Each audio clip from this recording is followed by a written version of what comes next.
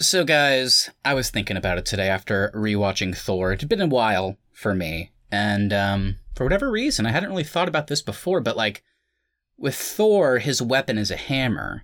So, they talk about in the movie, it's like a weapon to destroy, but also a tool to build. And I was like, if I had godlike powers, what would I grab out of like my nearest toolbox to make my weapon of choice? So I wanted to bring that up to you guys and pose that question. What would you go for? Well, first of all, I'm not sure if Odin, this godly king, really knows how tools work, because it's not just a hammer you build things with. You need some nails, you probably need some lumber. You can't just walk into a build site with just a hammer and expect to build a city. Well, is that what you're going to tie your answer into, Austin? Is your weapon of choice going to be a log or a girder, perhaps? I think my weapon of choice is actually just going to be a mythical toolkit, but it will only contain all the secondary pieces that you would need to use with a hammer. Okay, so in a way, you're kind of Thor's sidekick. He has the hammer, and you have the nails, basically. What I'm thinking here is he's probably going to be in the brunt of the combat, and I'll just kind of be chucking things out that he may need. Oh, that's actually cool. Like you throw you throw a nail like a spear, and then in slow motion, he like spins around and hits it and gives it more speed and goes in somebody's head. I like this. Exactly, but he's also going to have to specify to me if he's looking to build or destroy, because there's a lot of different types of nails out there, so I got to be real clear about what he's needing. Thor, your dad said, this is a weapon to destroy and also build, so just remember to let me know, because I get confused. Exactly, that's what I'm going for. I think my superhero name will be Hard Hat. That's a really good name. Hard Hat, I like it. that. Shit, I didn't think about a character name. I did think about what I would use, though, so maybe we can workshop the name a little bit, but maybe workshop will be the name, but... Ooh, that's a good one. You can be my sidekick. Oh, yes! Well, I'll just be each other's sidekicks, but mine would be... Because I watched Indiana Jones recently, and I was like, why don't we see more whips in movies? They're so versatile, You can use it as a weapon and also as, like, a grappling hook and defense, all that good stuff. So I was like, well, what could I do? And I was like, you know what? My weapon from the toolkit will be a tape measure. Damn it, that's what I was going to say. Are you serious? Oh, yeah, man. I was really going to say that. You stole mine. Maybe Keith and I can be like a dynamic, like, twin duo or something where we both have a tape measure. Maybe we can compromise here. Maybe Matt, you can be a ruler, and Keith can actually use the tape measure. Oh, so we're like, what would be? We would be like the measuring blank. It would have to be alliteration. So like, the Measuring Men. The Measuring Men. Oh, that's a really good. The Measuring Men and Hard Hat. Oh my god. We have like dual tape measures that we can like sling out at like at an infinite point, and we're able to like reel things back into us. Exactly. To like punch them in some sort of powerful way. Whenever Matt becomes worthy of his ruler, he then gets upgraded to a yardstick. Oh, that would be big. That would be big. My final form is a protractor. I'm looking forward to that.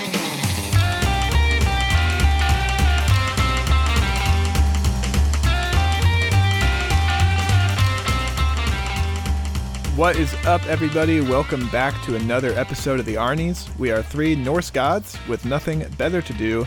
I'm Austin Terry, and Thor has me thunderstruck. I'm Keith Baker, and I need a horse. And I'm Matt Johnson, and I'm not king yet. Best line of the movie. Best line of the movie. On today's show, we'll be continuing our bi-weekly series on the MCU Phase One with Thor. But first, Matt, our newest ongoing bonus series has been covering The Falcon and the Winter Soldier. How's that been going so far? It's been going pretty good, I gotta say. It's been a little bit weird having to watch Phase 1 Marvel movies and also watch a TV series on Disney Plus that's Phase 4. So we're over a decade apart in some of what we're talking about, but it's been fun. Yeah, Falcon and Winter Soldier, we're over halfway through it now, I guess, and the first two episodes were big hits.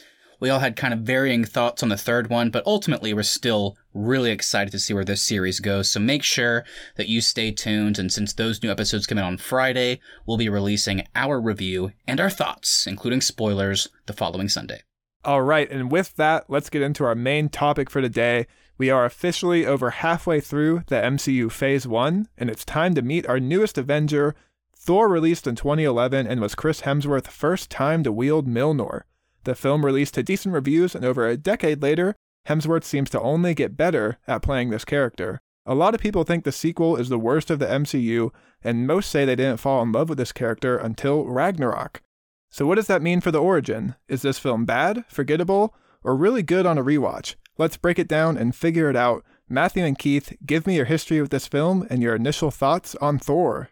Well, for me, I think I've only seen this movie maybe once or twice before the rewatch this week.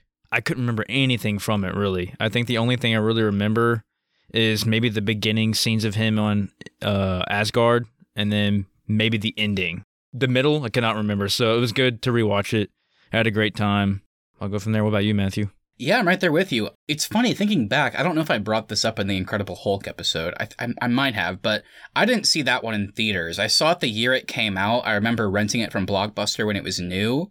But Thor, actually, we'll talk about it again with Captain America, I didn't see these in theaters, had no interest at the time, and didn't see them for a long time until Avengers. So I guess it was well over a year after these came out, because I don't know what it was. Maybe it was just a combination of no interest based on the trailers. Maybe I didn't fully understand that these were part of the MCU at the time, since that was still a new thing. But yeah, I didn't see Thor or Captain America until I was hanging out with some friends from high school, and they were like, we need to buy our tickets to go see the Avengers midnight premiere like now, or else it's going to sell out. And it's like, oh, okay, yeah, sure, I'll go. That'll be fun. And they were like, about our tickets, and they were like, well, have you seen all the movies? I was like, I saw the Iron Man movies and the Hulk movie. And they're like, you haven't seen Thor or Captain America? I was like, no, not yet. And so we did like a double back-to-back watch. We watched Thor and Captain America, and then I think like the next day, like on opening day, we went to go see Avengers midnight premiere, and we'll talk about that when we get to it. But Thor, I really liked it. I remember watching it the first time. I was like, I can't believe I missed this one. You know, this was really fun. And I'm kind of with Keith. I think I've only seen it one other time since this rewatch. And on a rewatch, I gotta say, I think it's pretty underrated. I thought it was a good origin movie. It was funny when it needed to be. I thought the romantic kind of dynamic worked and was sweet and kind of cute, and they had good chemistry. The action was good when it needed to be. Chris Hemsworth, I thought, nailed it. And yeah, I just think it's a fun movie. Yeah, for me, I think I've weirdly seen Thor the most out of these MCU Phase One films, but I don't think I saw it in theaters. I think I was with you, Matt. I think I missed it, and then for whatever reason happened to have it a lot when it was out on video on demand.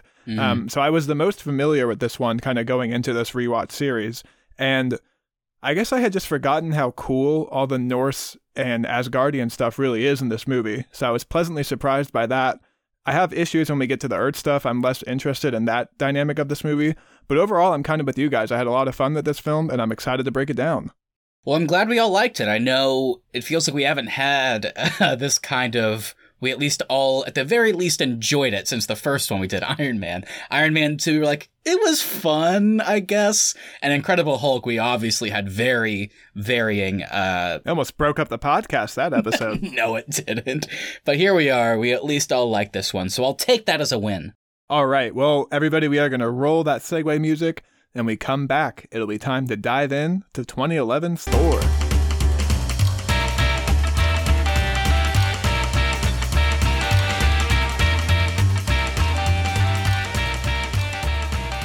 All right, Matt, we have a lot of people making their debut into the MCU this week. Please break down our cast and crew for Thor. Yes, so right off the bat, crazy who they got as a director. Someone you wouldn't have really thought of. I guess it makes sense in a way, but it's Sir Kenneth Branagh, who is probably, to the general public, more known as an actor. For Hamlet, he played Gilderoy Lockhart in Harry Potter. He plays Hercule Poirot in Murder on the Orient Express. He played the villain in Tenet.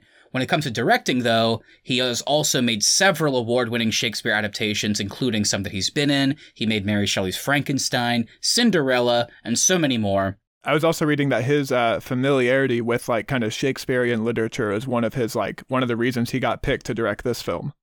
Yeah, I think especially with the Asgard stuff, the father-son dynamics, and the way just those kind of Norse characters talk, there's kind of some Shakespearean elements. I think people would agree. Anyway, the screenplay was by Ashley Edward Miller, Zach Stentz, and Don Payne. The movie score was composed by Patrick Doyle, who did Chariots of Fire, Sense and Sensibility, and he works with like Kenneth Branagh apparently on all of his movies, and Keith.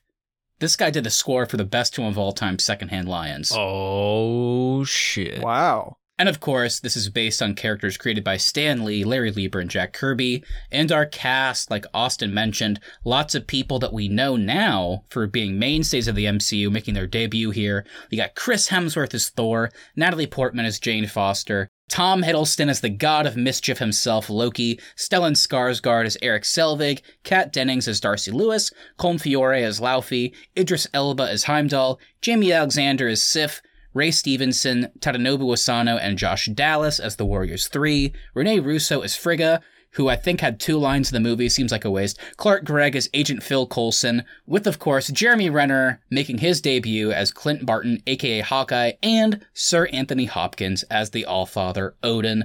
My friends, what were your highlights, whether they be positive or negative? Break down the cast and crew for me.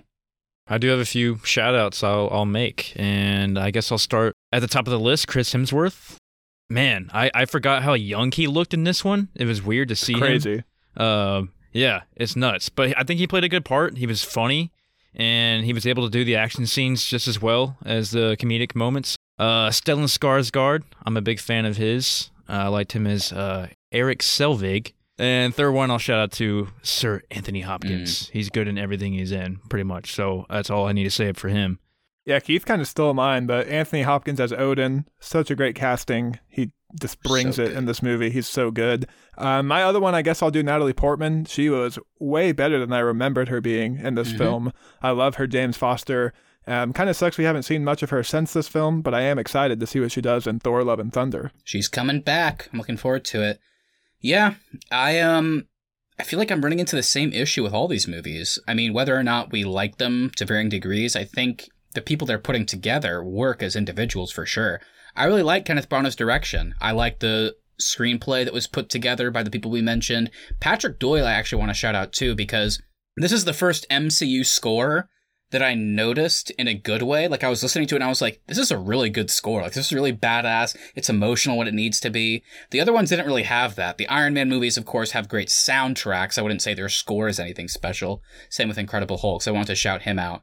And as for the cast, I agree with everything you guys said.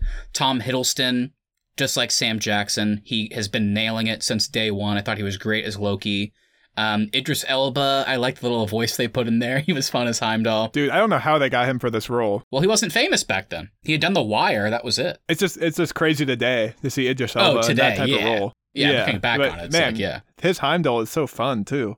Oh, yeah, I really like Heimdall. He's really fun, the way he kind of has to morph to the varying kings and stuff. Jamie Alexander and the Warriors 3 I thought were great as well. Everybody was great, but I agree with you guys. I mean, the best performance here is Anthony Hopkins as Odin.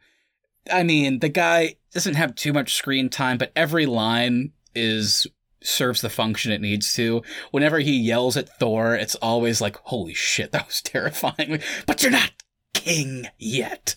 And then he kind of also smiles like, not yet. And it's like, oh shit. And then whenever he's like, you're a vain, greedy, cruel boy, it's like, oh my god, I'm terrified. But then, like, equally, whenever he says he's proud of him at the end, it's like, oh wow, yeah, they just nailed this. So tons of highlights here for me. Whenever he shows up on Jotunheim and he's like, silence, boy. Oh yeah, so good, so good. All right, Austin, that takes care of the cast and crew. Now, whenever we do older movies, at least older in the grand scheme of things, I'm always curious what went into the production, and I always am clamoring for some fun facts, so what do you got for me? I weirdly don't have a whole lot this week. There wasn't too much drama surrounding this film. The Thor project, though, did go through a slew of directors, so I got to break this down for you guys. Originally, way back in the 1990s, Sam Raimi pitched the idea of a Thor movie to Fox, but they turned him down, saying, comic book movies do not make for good movies. Of course, 10 years later, Sam Raimi makes Spider-Man into a household name and makes it into like one of the reasons comic book movies even exist with his trilogy. And he'll, of course, be back to the MCU because he's directing Doctor Strange 2. So I'm excited to see him come back. Also worth noting here, too, is that Sam Raimi actually sat down and wrote that 1990s project with Stan Lee, and they both pitched it to Fox together, and Fox still was not interested. I would have been really curious to see, like, what Stan Lee's contribution was to an actual, like, movie adaptation as opposed to the comics. That could have been cool.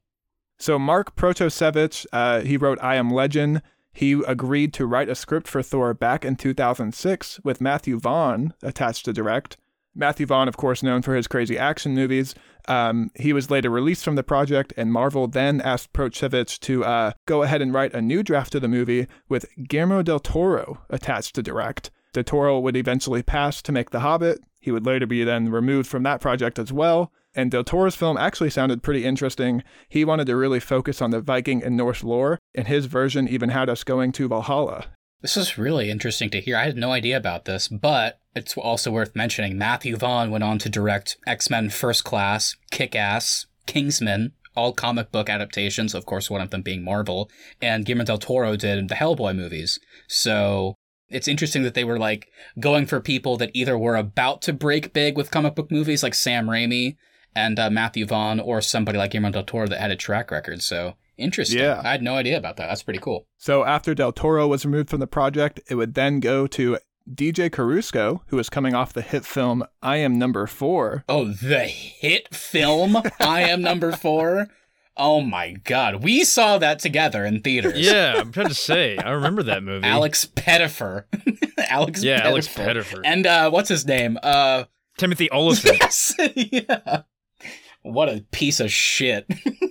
So he was approached to direct, but ultimately the movie ended up going to Sir Kenneth Branagh. And then, of course, when Branagh signs on, that is then the reason that Natalie Portman and Idris Elba agreed to the project, because he was attached to it. So that's how we get kind of these bigger names to then sign on for Thor. Oh, okay. Nice. Cool. Yeah, I had read some of the cast. I think Ray Stevenson, who played Volstagg, like the bigger guy in the Warriors 3, and Tom Hiddleston, even though he wasn't a household name, I guess they had both worked with Kenneth Branagh in like smaller roles in movies before. So that was cool to see them come aboard as well. Okay, so I feel like these casting conversations are always fun on this show. I'm going to run down some names of who was almost cast as Thor, and I just want you guys to say yes, please, if you're interested, or no, thank you, if this doesn't work for you. Okay? Gotcha. Sounds good. I like it. This was the guy that was first in line for the role. It was his role to lose. Daniel Craig. Now we're talking like in 2011 or just ever? In 2011, he was the first choice, but he would turn it down to play James Bond. Knowing who he is now, no thanks. Yeah, I gotta go, no thank you. Great actor, but no thank you. I can't see it. Number 2, Tom Hiddleston. So this is the big one. Have you guys seen the audition tape of him? Because it's on YouTube. And it's really funny because it's Tom Hiddleston wearing a blonde wig. And no disrespect, but I mean, compared to Chris Hemsworth, he's kind of a slim guy. So I would have to go equally no thank you, because it's hard to picture, and he killed it as Loki. So no thank you. Yeah, no thanks. Charlie Hunnam. Okay, we're entering yes please territory. I could see that. Yeah. I could see that. Yeah, I could see Charlie Hunnam. Alexander Skarsgård. Definitely yes. Oh, and with his dad in the movie too. Stellan's son. Yeah. I could definitely see him. Yes, please. Joel Kinnaman. Oh, you guys know I'm yes please for Joel Kinnaman. I love Joel Kinnaman. Yeah, he probably could have been all right. And lastly, Liam Hemsworth went against his brother for the role. No thanks. No thanks. I don't know. I don't like Liam Hemsworth. It's good you're both saying no thanks, because Kevin Feige himself personally removed him from the running of the role. He did not want Liam Hemsworth in this movie. Okay, so those are all kind of the big names that read for the role of Thor. And at the time, Chris Hemsworth didn't even have an agent representing him. He was such a small actor that like nobody would sign him. He was originally not even given a screen test when he read for the part originally. He basically was nixed from the moment his name even appeared. However, he luckily ended up landing an agent who had an existing relationship with Kevin Feige, and the agent lobbied on his behalf to be given a second chance.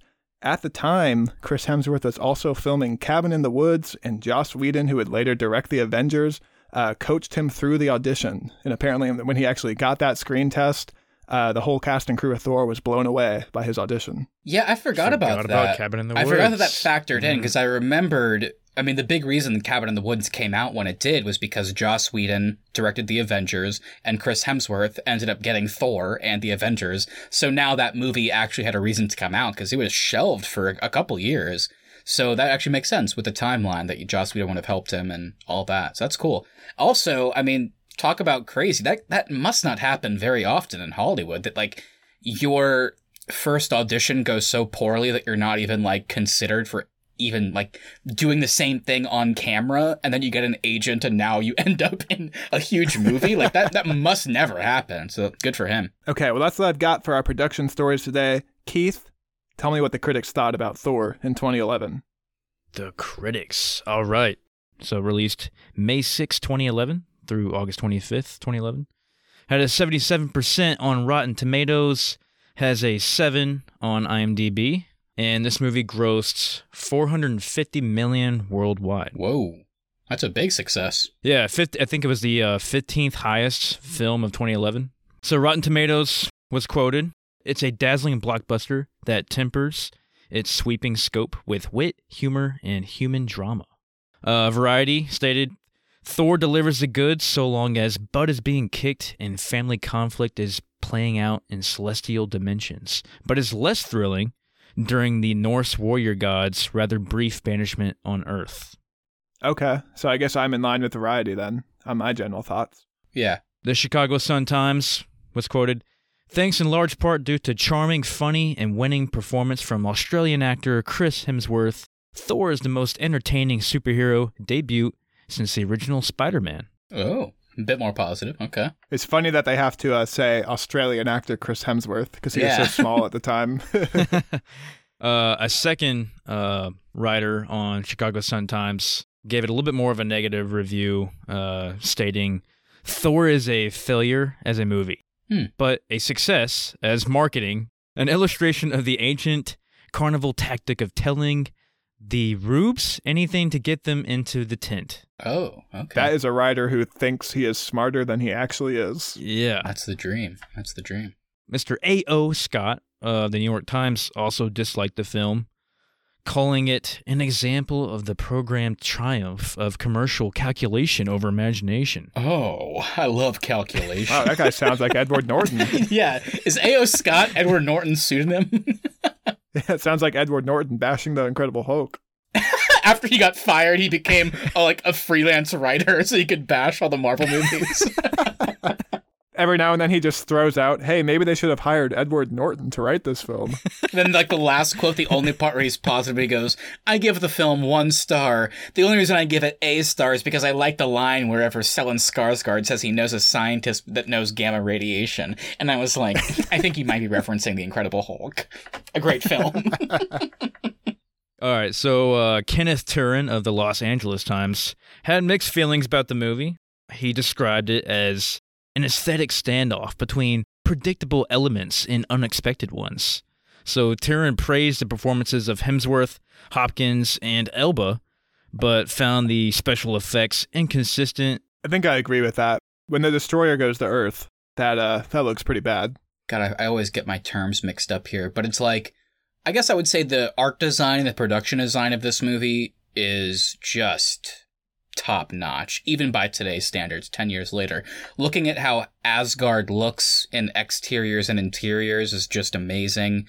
It's not until characters start to move around, kind of like the VFX of Thor, like trying to fly or hit people, it's like, okay, yeah, so that doesn't look super good. It's more of just kind of the set pieces look great, not the actual character movements. They haven't nailed that yet. Yeah, it's funny you say that because you can really tell who's on wires in some of these scenes and who's not. Like them getting hit by the hammer just really has not aged. I'm sure at the time it looked incredible. Yeah. But from what we've gotten now, it just hasn't aged very well. Yeah, exactly. And yeah, you mentioned the destroyer fight, which whenever he flies up in the tornado and stuff is flying around, it's like, yeah, this looks bad by today's standards. As for just general thoughts, based on what the critics said, it sounds like Austin agrees with some of those sentiments there.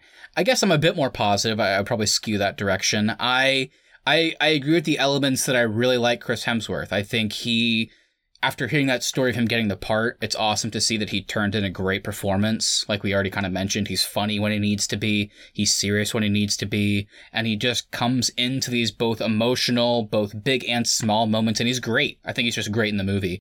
But yeah, I guess my biggest disagreement is I do like the human story. I like going to Earth. We'll talk about that later, about why, but I think it works in order to frame Thor's character, if that makes sense. I think they chose the right story in order to make him end up where we want to see him going forward. So I'm happy with that. But ultimately, yeah, sure. I do think it's a bit more boring than the Asgard stuff and the Jotunheim stuff. So I'll agree with that element. So I'm not too far off from the critics. I think I just enjoyed it a little bit more. Yeah, I think all the praise for Chris Hemsworth is definitely deserving. I had forgotten how funny this movie actually is, too. For some reason, I had always thought that they didn't figure out how to make Thor funny until Ragnarok. But he has some great lines in this movie, too. So many. There's one throwaway line I want to bring up to you guys later because it had me belly laughing. And yeah, for me, it's not that I don't like the Earth story in this movie. I just think compared to Asgard, Sure. It's just so much less interesting, and it feels like such small stakes whenever we're there, as opposed to whenever the movie is taking place in Asgard. And so for me, that's just kind of where I agree that all the stuff that they presented to me with Asgard is super cool, and I'm just more interested in that as opposed to when we switch back to the Earth story. Yeah, I don't disagree with that. I don't disagree with that at all. Yeah, I think the Earth stuff is not as exciting as the Asgardian stuff, but I still liked it, and I liked all the human aspects of it. I especially loved Stellan Skarsgård and his character, Eric, and I liked Darcy. I did like Natalie Portman's character, but I don't know. It just wasn't quite believable to me that her and Thor were matched for each other. It's quick, there's no doubt, but I know this is going to sound stupid. I'm not making a joke. Their chemistry to me, it's kind of hot. I gotta be honest. I mean, the way like Thor gets Mjolnir back and like his armor comes back on and she's like, is that how you normally look? And he's like, more or less. And it's like, it's a good look. I'm like, hell yeah, it is. I mean, I don't know. I agree with you, Keith. The fact that she like falls in love with him, if you want to say that, sure, a bit ridiculous. But just the fact they bonded enough to that point after that rooftop scene they had, I was like, I kind of like it. I feel like this doesn't happen too much lately on this podcast, but I'm going to side with Matt here. Yes! I really bought the Thor and Jane relationship in this one way more than I expected to. It is certainly quick, but Matt's right about the chemistry. They have great chemistry, and they play off of each other so well in this movie too that I totally bought like the beginnings of a relationship. At the very least, even when the Earth stuff isn't as exciting, there's like tons of funny and fun stuff going on. The best line of the movie to me is after this whole Eric Selvig and Thor like, we don't like each other. And then they get drunk and have a good time and Thor brings him back. And Selvig's just like, he's drunk and his response is, I still don't believe you're the god of thunder. And slaps him on the face, but you ought to be. It's like, such a good line. And Thor is just kind of like smiling and laughing. So good. Okay, well, we got to move on here. So, Matt, I think it's time, before we get into our roundtable discussion, we got to play. Can we break it down? Guys, as for all of us, it had been a long time since we saw Thor. So I'm sure anybody out there listening, maybe it's been a while for you. If so, here's what goes down. Keith, how about you start us off with the origin to this origin story? What do we need to know about the war between Asgard and the Frost Giants, the truce they formed, and young Thor and Loki? Asgard has a history with the Frost Giants on a distant planet. They have an ongoing feud, and they do have a truce that's formed, and then a young Thor and Loki are growing up. They're kind of in talks with Odin, their father, of who is going to, take up the crown later on. With that, a big part of this story revolves around Thor being stripped of his powers and exiled from Asgard, having to become worthy once again. So, Austin, why don't you give me the rundown of Thor's actions that led to him being cast out in the first place? Yes, so right as Thor is about to be crowned king, 3 Frost Giants sneak into Asgard and attempt to steal their magic box. Thor is pissed because they interrupted his ceremony, and he wants to go to Jotunheim and punish the Frost Giants.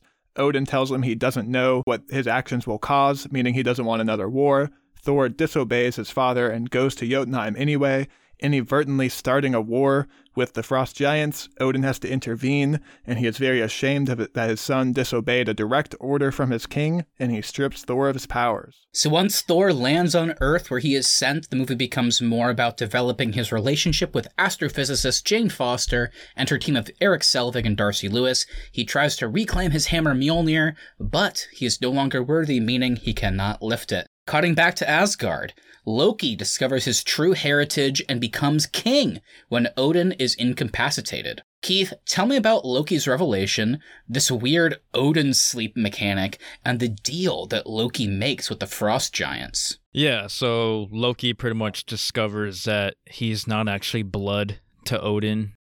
And so it's kind of why Thor was becoming king. Thor was actually blood. So you can imagine he had a lot of resentment as far as the Odin sleep. So maybe you guys can help me out on this one. I actually kind of am vague. So Odin goes into this weird, like, coma-like state. Yeah. He's asleep, I guess, because when he gets too upset with something, he does this every so often.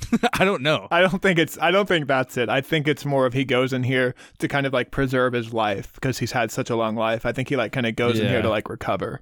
Yeah, something like that. And yeah, as far as Loki's deal with the Frost Giants, so yeah, he makes a deal with the Frost Giants, telling them that he will let them into Asgard in order to kill Odin while he's sleeping. That's right, Keith, that's right. We'll get more into that later, but luckily, Sif and the Warriors 3 team up with Heimdall to rescue Thor, which leads to Thor reclaiming his title and fighting Asgard's destroyer in the streets of New Mexico.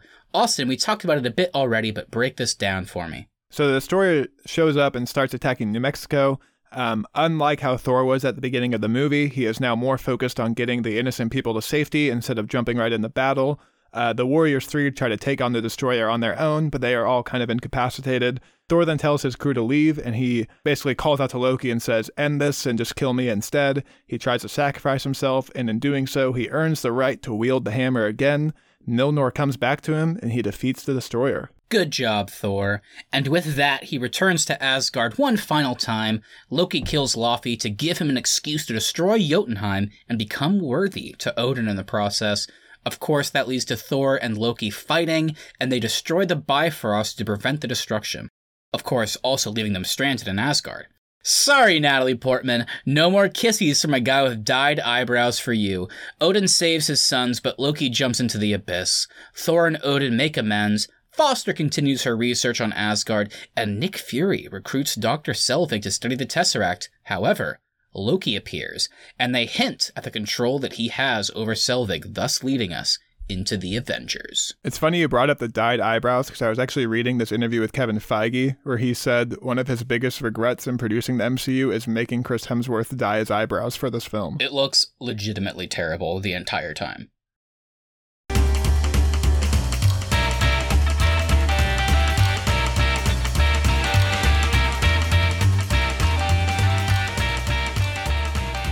Okay, my friends, I think we did a great job playing Can We Break It Down this week, and now let's get into our roundtable discussion. All right, so I know not everyone is on the same page as me with this, but I really like the way they framed the story. The first act introduces us to our characters in Asgard while also setting up this troubled relationship between them and the Frost Giants. It immediately feels different from the other movies to me, I guess is what I'm saying. I like the majority of the movie is about Thor having to become worthy of his godhood, something that he takes for granted, I assume, and I like his rapport with the human characters before ending things back in Asgard once again. So I want to know from you guys, did you like the story this movie chose to tell as much as I did? Yeah, I enjoyed it a lot, and like I said, I hadn't seen this movie in a long time, so I forgot all about this origin of Thor, and so it was fun rewatching it and getting to learn all about him again.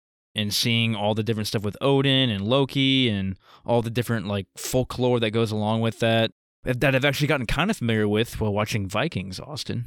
And as far as his story of him going to Earth, I think that fits in well with the MCU, and it was necessary. So yeah, I enjoyed it. Yeah, I had forgotten how much Norse mythology is actually in this movie. So that was really fun for me. I think at the time I just wasn't aware of it because, you know, now I've played projects like God of War, Assassin's Creed, seen the show Vikings. So all of that was super fun. And they actually went way deeper into it than I remember them doing. So I really like that they break down the 9 realms and the history with Jotunheim and the giants, and all that stuff was super fun. For me, like we've kind of touched on, I'm way less interested when we then leave this exciting mythological world and then just go to New Mexico. Like, that's not very interesting for me. It's such a sharp dynamic between what we get in Asgard and then on Earth. But for me, the majority of this movie is really fun. I just kind of get less interested in the Earth stuff. Yeah, I don't disagree with that. I guess I'm closer to Keith. I just liked it. But I guess I would agree that the dynamic is different because on Asgard, it's always more lore and action focused, I guess, whereas on Earth it has to kind of naturally become a bit more comedic, in some senses romantic focused, I guess you would say. So it's definitely just different, but it worked for me, I think, in large part because I like the human characters they chose, but I can understand why it wouldn't work fully for everybody, because it is kind of a change. I do really enjoy all the comedy on Earth, though. Like, I think that does make this movie really fun, because I had forgotten that in addition to losing the hammer, he also loses all of his godly powers. Yeah. So that dynamic really did lend to some pretty fun slapstick comedic moments. At the very least, in addition to the comedy and like the romance and all that fun stuff, I know we're going to talk about it more as we go on here, but I do think the reason of going down to Earth to like make him kind of become a bit more humbled in direct response to how he handled the Jotunheim incident. I really like that. And while it is quick while he's on Earth, I do think there is at least a visible change in Thor's demeanor and actions as the movie goes on. And I think that's in large part because he goes to Earth. So I like that. Again, it is a bit rushed, but I think it works for the most part. So at the very least, I can't complain about like them going here and it feeling like extraneous, because it worked for me. So that's kind of my last point there. Well, I guess what I want to know is, because we've kind of touched on that Asgard is kind of the more exciting part of this movie. So do you guys think there may be a more interesting movie kind of like just beneath the surface here? Personally, I don't feel like you need Thor to go to Earth in his first movie. I think he definitely needs to go to Earth and have that connection, but I don't know if you need to do that in his origin story. I think the Asgard stuff is so cool that I kind of wish we had spent the entirety of the movie in that realm.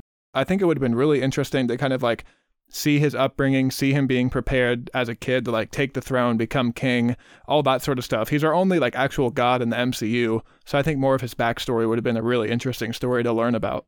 Yeah, I agree. I would say like it would be cool if they would have, kept him on Asgard, but still have the Natalie Portman, Stellan Skarsgård, and Darcy storyline kind of going on in the background of them doing the research and S.H.I.E.L.D. kind of interfering and all that. And then at the end of the movie, Thor gets not banished to Earth, but something happens on Asgard to where he has to go to Earth. And then he ends up there and they end up finding him at the end of the movie. And then that's where they can kind of go into a sequel. Yeah, I like that, Keith. Like, maybe he doesn't even need to be this, like, arrogant guy either. Like, it could just be, like, an interesting origin story of this guy preparing to take the throne, and then something causes him to get sent to Earth, and then our second movie takes place with Thor on Earth. Well, I was going to say, I mean, that second movie would be the Avengers. So it sounds like maybe in your guys' perfect version of this movie, when it comes to, like, editing and moving stuff around, maybe they do a more Asgard-focused plot. He gets banished more towards the end of the film, and at the end, he's just a mortal that meets these characters,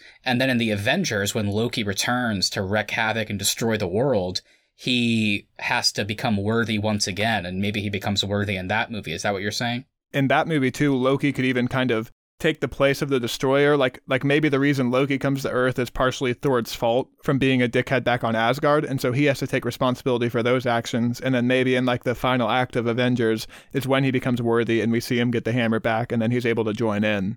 Because I do like in this movie that Loki leans into that, and I don't think he's lying. I think Loki is being truthful when he says, I love my brother more than any of you, but it's just he is a kind of a nutcase when it comes to diplomacy, at least. Even Odin says, you're only thinking like a warrior. So I like that aspect of when it comes to becoming king, you're not doing this right. And like, I want to bring him back, but at the same time, that's not really good for anybody because he's not ready for that. So yeah, that's interesting. Okay. I see what you guys are saying. That could have been cool. I like what we got, but I understand where you're coming from. Yeah, I don't want to take away from the Natalie Portman and Stellan Skarsgård storyline, though. I really enjoyed that part of it as well. Yeah, it's actually a positive of the movie that Keith and I are bringing up. Like, we're so interested in this Asgard stuff that they presented to us that we just want to see more of it. I am glad that we didn't get, I think you mentioned this, I am glad we didn't get like more of his origin story. I like that we got that one kind of opening narration scene with Anthony Hopkins telling the story about the Asgardians and the Frost Giants, which leads to him telling the same story to his two young sons.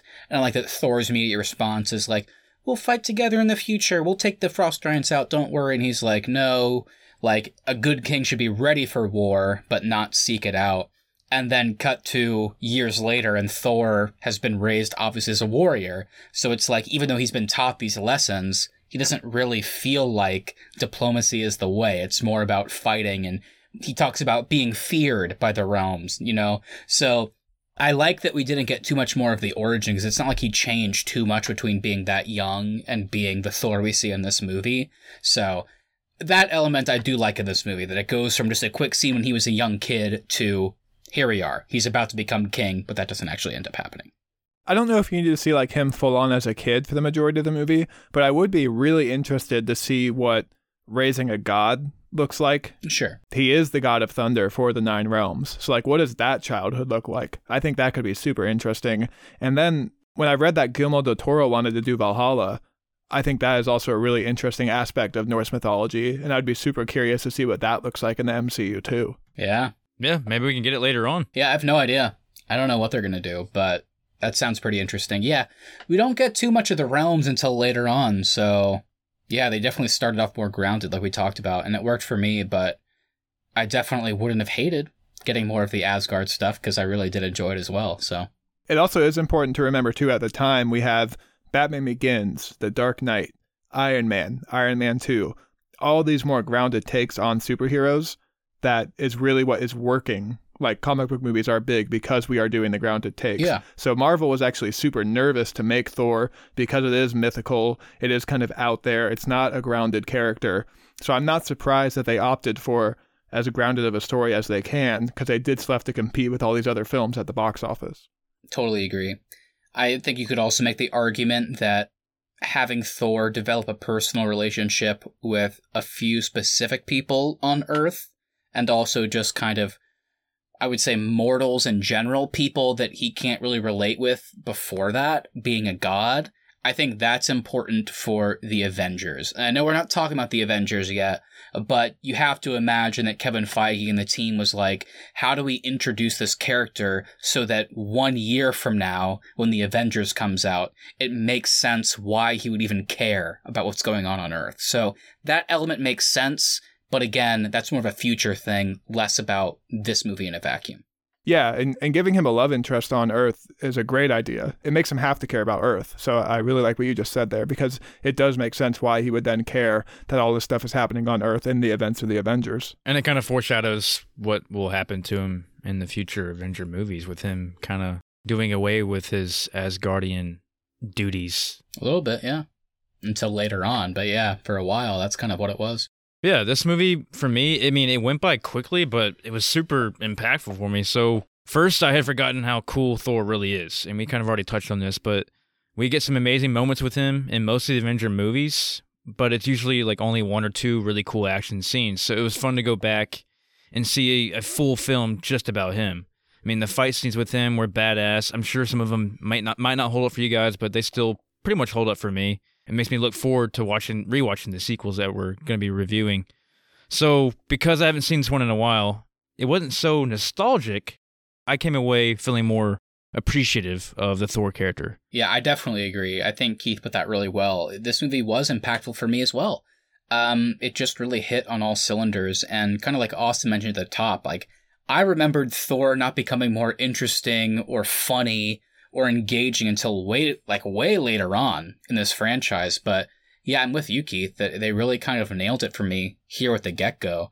And I just think you're so right. I mean, that opening action, my major complaints with the action were more towards like the Destroyer stuff at the end. And I don't love how they shot and edited the fight scene on Jotunheim with how like much it cuts back and forth.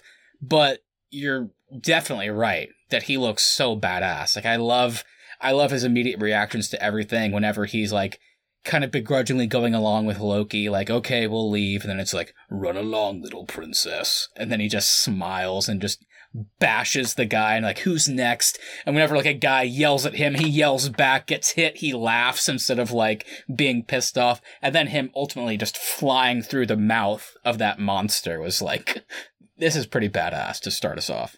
I also love in that scene too that they're trying to leave and the guy says, run along, princess. And then it cuts to Loki, who goes, ah, damn it. Because he knows that Thor is so headstrong that he's going to fight back now. I like that you brought up the cutting, Matt, because to me, the action really does not work very well in this film. They can't stay on any one shot long enough for you to actually get a sense of what's happening. There's so many cuts back and forth. So I'm glad we've gotten away from that in our later films. But I do love the character of Thor when he's fighting, like you said, Matt. I love how confident he is. I love how he thinks he can take on any challenge. Even when he's immortal, I love when he comes across kind of the last shield guy who's massive, and he's like, "You're big. I thought bigger," and then he just goes at him. That's a great line. Yeah. And then, like we've mentioned, I really had forgotten how funny Thor was from the get-go, and so that was a really nice surprise to see, because I was going into this film expecting for it to not hold up very well. I was really expecting to not be entertained with Thor until we actually got to Ragnarok, so I'm really happy that I enjoyed the character more so in this film. Whenever he calls down the lightning in that first scene and just like blows them all away and just blows the terrain away, it was like, that still looks awesome. Whenever he does the same to all the Loki clones at the end, it was like, that's still awesome. So yeah, the action is hit or miss, admittedly, but I am glad with the moments that hit because they were pretty exciting. The misses, though, were pretty bad. Well, we get some better action ones later on. 100%. Which is why I'm excited to watch Dark World. I can't really remember anything from that movie either, so I don't know if that one has any good action movies. You better temper your expectations, Keith. I have only seen it once, and it was in theaters in 2013. You guys, it is bad. It is so bad. Damn. I still can't wait to watch it, though. Well, speaking of Thor the Dark World, where we see more Loki, we gotta talk about Loki's origin. So, I think people mostly, when they talk about Tom Hiddleston and just this character, they're talking about his more kind of maniacal and evil nature that we see in The Avengers, where he's the main villain as well. But kind of like Keith, have you been talking about how this movie really surprised you with a lot of these aspects? This one really got me because I didn't remember how Loki was pretty interesting in this one, and he obviously becomes a mainstay for the future. He isn't a traditional villain yet. How did you guys feel about his inclusion here? Because I liked how he was just trying to fuck with Thor. One of my favorite scenes is when he goes back to Jotunheim. They don't do the Obadiah Stane bullshit where it's like he's been a pretty cool villain, and then they just reveal, "Hey, I hired you to kill Tony Stark and you didn't." And then it makes the audience go, "Oh, wait, so he's been a villain for like years before this? That makes no sense." I love when Loki goes to Jotunheim and he's just like, "Oh, I let you into Asgard, but I was just doing that because I was just trying to fuck with my brother. I wanted to like delay his reign. I just thought it'd be fun." Most of this worked for me. So Tom Hiddleston kills it. And I wanted to know, guys, what did you think of Loki's role in this movie as the villain? Yeah, Tom Hiddleston is just, he's always been great in this role from the get-go.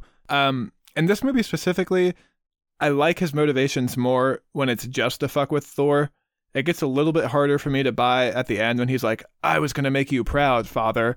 Because the last scene we got of him and Odin together is Loki being pissed that he's a frost giant. I don't think we got enough of the Loki and Odin relationship in this movie to buy that his sole motivation is he just wants to impress his dad.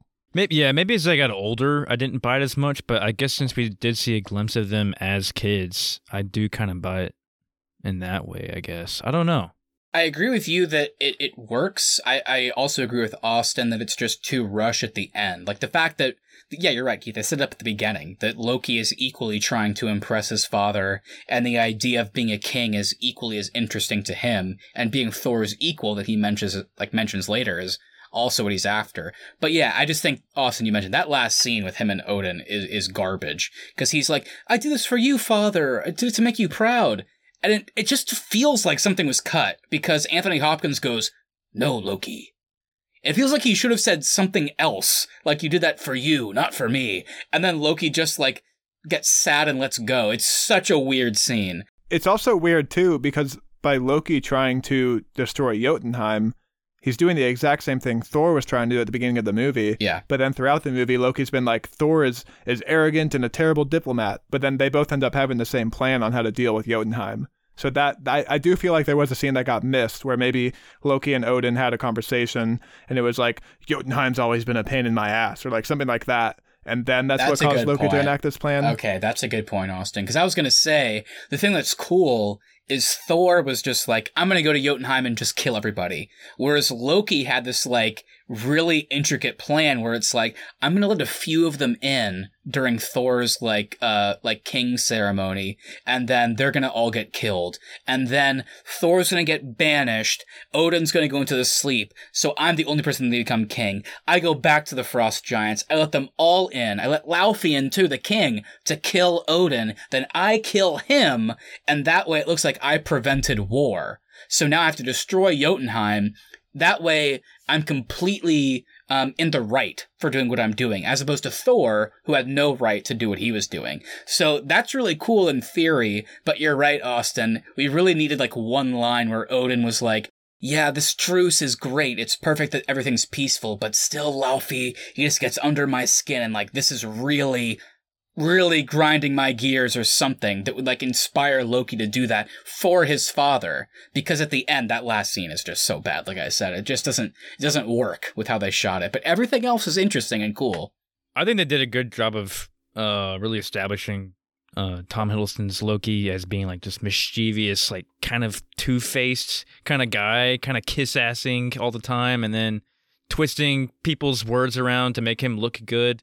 Yeah, I think it's fun. It's so good. The scene where he goes to talk to Thor on Earth, and dude, I love the choice where he turns around and he doesn't do the whole classic maniacal evil villain smile. Like, he's actually kind of sad because his brother just gave him everything he didn't want him to. He apologized to him for what Thor did. And it's like, he's kind of like, I don't want to do this. And that scene where he's yelling at Odin is so great. And then also wherever before he fights Thor, and Tom Hiddleston is crying. And like, he has tears streaming down his face, but he doesn't believe what he's saying. But he's still like, he's trying to egg on Thor. He's like, well, what about that woman you fell in love with? What's her name? I'll give her a visit and I'll kill her. And then that's what inspires Thor to attack. But like, he's just crying while he's doing it. It's like, this is really tragic, fucked up, and you can't blame him entirely because of the lie Odin told him. So yeah, it worked for me a lot of the time, except for the very end. It also seems like right there, they're really playing into him being the god of mischief, because you can tell that he's not fully bought into his own plan anymore, but because he is this god of mischief, it's like, it's just in his nature to do this. So he's going to keep moving forward with it because it's just what he does. Yeah, it's like it's all involuntary for him, because you really can tell that he has like the love for his brother. I mean, that's something that they nailed in this movie and that they continue to nail in the MCU. Say what you want to about Loki, but I've always loved in every single movie, whether it be good or bad, the relationship between Thor and Loki. Even when Loki, like, kills all these people, it's like, you're still my brother, I don't trust you anymore, but I'm still trying, and I want us to be where we were. It's like, they've always nailed that, so I'm glad to watch this one back and see if they still had those seeds from the beginning. Okay, so let's now kind of get away from Asgard and go into the Earth storyline. So what I want to know is, how do you guys feel about the time it takes for Thor to earn back the right to use Mjolnir? I'm not saying that I wanted to see Thor not be Thor for like the entirety of this movie. I definitely didn't want that. But in the context of this movie in a vacuum, he's really only not Thor for like 3 days. And after he tries to get Mjolnir back from S.H.I.E.L.D., it's literally the following morning when he can wield the hammer again. So it just all seems super quick to me. So did you guys buy that he actually had enough time to grow and earn back his powers? Or did this whole dynamic feel a little rushed to you guys? My answer is a cop-out, but it's undeniably rushed. Yes. But at the same time, what they kind of like crammed in here, I guess kind of works for me. The fact that he's softened by not just people from Earth, but people that are mortal. The fact that he understands the lesson that his father was trying to teach him when it comes to being worthy and he can't lift the hammer. The fact that Loki comes to him and tells him these lies, but he buys into it. He feels guilty at that moment because he's like, I killed my father, basically. Like, I directly led to that. I have to atone, basically. I have to figure something out. And then when it comes to the end of the movie, he's just trying to save people. He's a mortal being. He can't do anything, but he's trying to get people evacuated out of the area. He's still approaching this destroyer that he knows will kill him. And his response is to not hit it. His response is to reach out to his brother. And he even says, I don't know what I did, Loki. I don't know what it was, but I'm truly sorry because clearly it was something. So he's apologizing. And then beyond that, he gets the godhood back and he returns to Asgard. And his response is to destroy the bridge. Like, he knows he can't see Jane Foster again. Loki says that. But he's like, if I don't destroy this bridge, Jotunheim will be destroyed. And if Jotunheim is destroyed, innocent people will die. Loki calls it out. That's what you were trying to do at the beginning of this movie. You didn't care about who you killed. And he's like, I can't let innocent people die. He's being selfless and humble, and he would rather destroy the bridge to save these innocent people, these innocent frost giants, than see somebody that he met for 3 days and fell in love with. He would rather do that because it's the right thing. So I agree. It's rushed. A lot of this happens very fast. But I still think what they got in there worked for me. And that final scene with him and Odin where he's like, I'll never be as good a king as you, never be as wise, I won't be as good of a father either. And then they just have that moment where he's like, I just want to make you proud. And he's like, you already did. He learned his lesson. So it works for me. It happens too quick, but ultimately I was a big fan of it. Everything you called out there, I do think it's great. I love the closing 30 minutes of this movie. Everything he says to Loki and that whole relationship and that dynamic is fantastic in this movie. I just think the sequence of events of him being out on Earth, the way they play out, add to the element of it feeling rushed in this film. Yeah. Like, I almost think because he literally goes to get the hammer at night from S.H.I.E.L.D., can't wield it. Following morning, Destroyer shows up. I got the hammer back. Like, that makes it feel super quick. I almost think you need him to, like, land on Earth next to the hammer, not be able to wield it then, and then go through, like, the growing phase. And just by making that little change, it then kind of makes it feel like it's a longer time frame before he can wield it again. That's a good call. I agree with you. I mean, I do agree with you that, yeah, 3 days is a little quick, but maybe that's just how badass Thor is. Like, he doesn't stay down for long. He's able to get his shit back real quick. And the fact that whatever was going on with Loki kind of helped him out with that, like, and all the stuff going on with the Bifrost people and all that kind of sped up that process. So it is kind of weird though when you think about in Endgame, like all the shit Captain America had to do to be able to wield the hammer. Austin. I was gonna bring this up too because they tease it in Avengers: Age of Ultron that the hammer slightly moves, still can't wield it. And then he has to go through everything that he goes through up until the events of Endgame, and then finally there he can wield it, whereas Thor just has to pretend to die, and he gets the hammer back right away. Yes. This is an example of something that works for me very well in the context of this movie. Whenever you carry over this whole thing of you have to be worthy to wield Mjolnir in the future, it's like, well, how worthy do you have to be? Every member of the Avengers is more worthy than Thor. Exactly. Exactly. So it is tough, but at least in the context of this movie that we're talking about now, it works. In the future, maybe not so much. Is it still badass? Hell yeah. But yeah, it's a great scene. Yeah, they kind of lose the whole worthiness plot for sure. To play devil's advocate real quick, I don't disagree with anything that you're saying. I think when Keith brought up the fact that would we have rather seen more Asgard and then just the stuff at the end? I think that could have been cool, but at the same time, while we don't love all the aspects of it, I think the character arc that Thor goes through, and by where we see him at the end of this movie, I don't know if we could have gotten that if we had saved the banishment for the end. So that's really all, the only thing I can say in favor of doing it the way they did it. I still would have liked to see the other way, but that's really the only pro I can give it. Yeah, so that kind of goes to my next point, because I was going to say we do get that connection with Earth in this one by using the Stellan Skarsgård and Natalie Portman story. But yeah, even though this is an origin story, I mean, this movie does do a really good job of kind of subtly filling in the gaps and progressing the MCU storyline. And one example of this is when Eric is referencing a scientist he knows that had some experience with gamma radiation. He's obviously talking about Bruce Banner. Is that a retcon though? Because he says that S.H.I.E.L.D. came in and he was never heard from again. And that didn't happen in The Incredible Hulk. Well, he does disappear. Yes, I agree he does. But I guess then you have to ask yourself, what's General Ross's ties with S.H.I.E.L.D.? Because, yeah, they imply that, S.H.I.E.L.D. made him disappear. But either way, I don't know. It sounds like they're talking about Bruce Banner, though. I agree with you, Keith. It might have just been a light little retcon they made. But yeah, so what did you guys think about the whole Agent Coulson and S.H.I.E.L.D. being in this one? I mean, to me, they felt like they kind of blended things in from the outside MCU world better in this one than they did with Nick Fury and Natasha coming in and Iron Man 2. We kind of touched on the negatives of that when we reviewed Iron Man 2. I think this is just another reason why I like this movie. I think you're right. They gave us an origin story that not only felt integral to our main character and our villain, but it also gave us this B plot that kind of ties into the greater MCU, and I feel like there's no better way to do it. Give us an A plot that feels like it's on its own, but then have like these little elements just in the background that kind of tie into the greater MCU, with Coulson like running S.H.I.E.L.D., trying to figure out what the Hammer's doing. I love the scene where he's like, Stellan Skarsgård's like, oh, his name's Donald Blake, and then Coulson looks at this thing and it says falsified information. He's like, okay, sorry. And then like they just let him go, and he's like, okay, follow them. Like he wants to know what's going on. He wants to know what the hell's going on with this guy.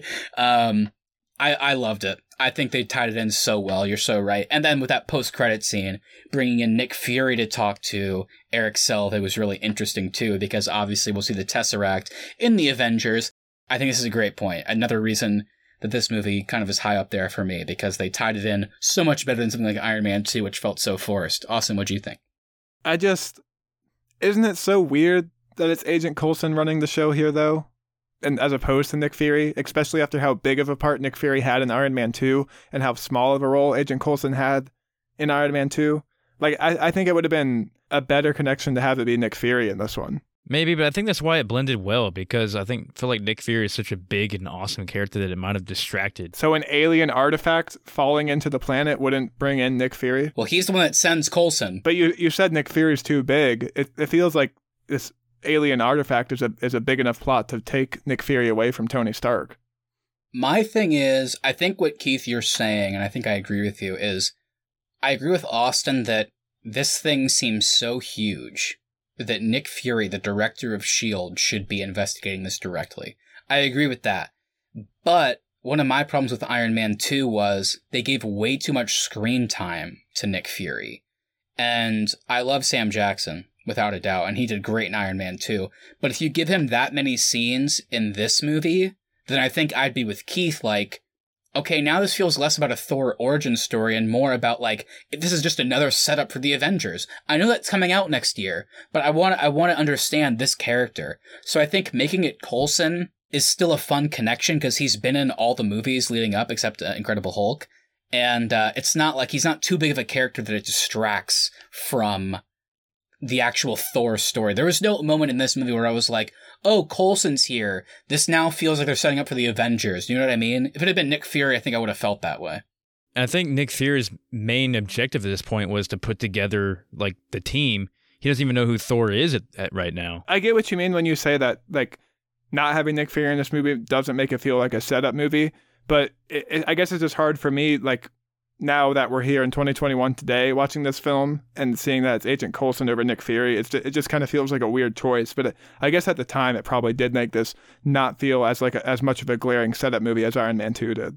Yeah, I agree with both of you. I think I like the choice of Coulson because it feels more grounded and it feels more realistic, because that's Coulson's job, as we've seen. We've seen him do similar stuff.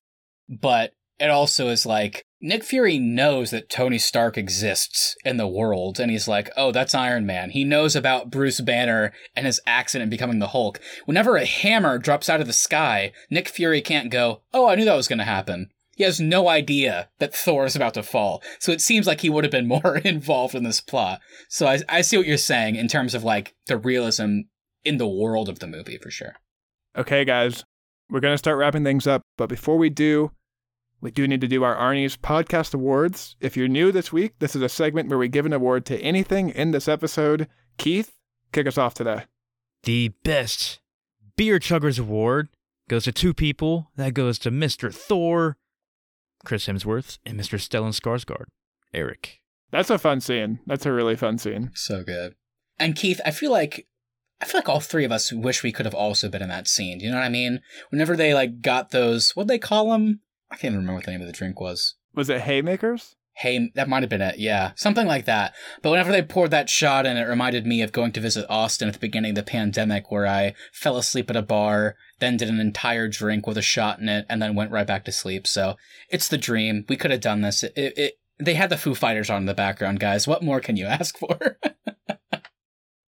I teased it at the beginning of this episode. I'm going to give the funniest line to ever be written down for a movie award. And it's a throwaway line, but it made me laugh so hard when Thor walks up to Agent Coulson at the end of this movie and goes, "Son of Cole." So good. Oh my God. What a great line. So great. Okay, Matt, take us home. What is your award for Thor? Here's the thing, guys. So many awards I want to give. I want to give something to Asgard because how cute it looks. It's just so pretty. I want to live there. But there is a citizen of Asgard that looks the coolest out of anybody. And it's Mr. Idris Elba himself as Heimdall. The voice they gave, that echo, that reverb is like, ooh, so cool. That sword, that action sequence, whenever he's screaming and breaks out of ice somehow, I'm like, I don't know how he did that, but that was pretty badass. But the award that he gets specifically is the best contacts. I like seeing Idris Elba with orange eyes. That's all I can say. Oh, he looked does great. Have some good eyes. Yeah. He's getting the best contact award for this film. So there you go. Thank you, Idris Elba. You killed it in this movie, and you killed it in the years to come. Congrats to underrated and unknown actor Idris Elba for taking home another award today. And my friends, that'll do it for us today. Thank you so much for listening. If you enjoyed this episode, please make sure you hit that subscribe button so you never miss any of our upcoming content. Also, if you wouldn't mind sharing us with a friend, we really do appreciate that so we can continue to grow this show. At The Arnies is our social, and thearnies.media is the website. The MCU series will continue in 2 weeks with Captain America, the First Avenger, and next week we are bringing our brackets back. We last did this in February to decide the best romantic comedy of all time. And this time, we are definitively breaking down and awarding the best picture winner of all time.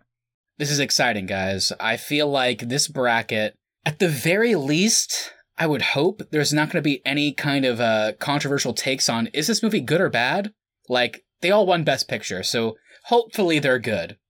As for Captain America, guys, obviously we're not going to talk about it too much, but all I'll say is a little tease. I feel like Captain America: The First Avenger might be Austin's Thor for me. I've seen that one a weird amount of times, and I feel like it's a pretty underrated MCU movie, so I'm excited to break that down and rewatch that one. We've also talked about Godzilla vs. Kong recently, so check that out. And like I mentioned at the top, The Falcon and the Winter Soldier is the latest entry to the MCU Phase 4. Those episodes come out every Friday, so check out our reviews and our spoiler thoughts the following Sunday. Yeah, and check us out on Instagram. At The Arnies, feel free to direct message us your thoughts on this episode and upcoming episodes, so please go back and rewatch Iron Man, Iron Man 2, The Incredible Hulk, and Thor. And as well, help us prepare for our best picture bracket and get started. I just started with Argo the other day, and I'm probably going to watch... What's one of the other ones? I was going to say another one. Parasite. Shark Tale? And I'm probably going to watch Parasite soon. All right, everybody. Have a great week, and we'll talk to you soon. Did you say Shark Tale?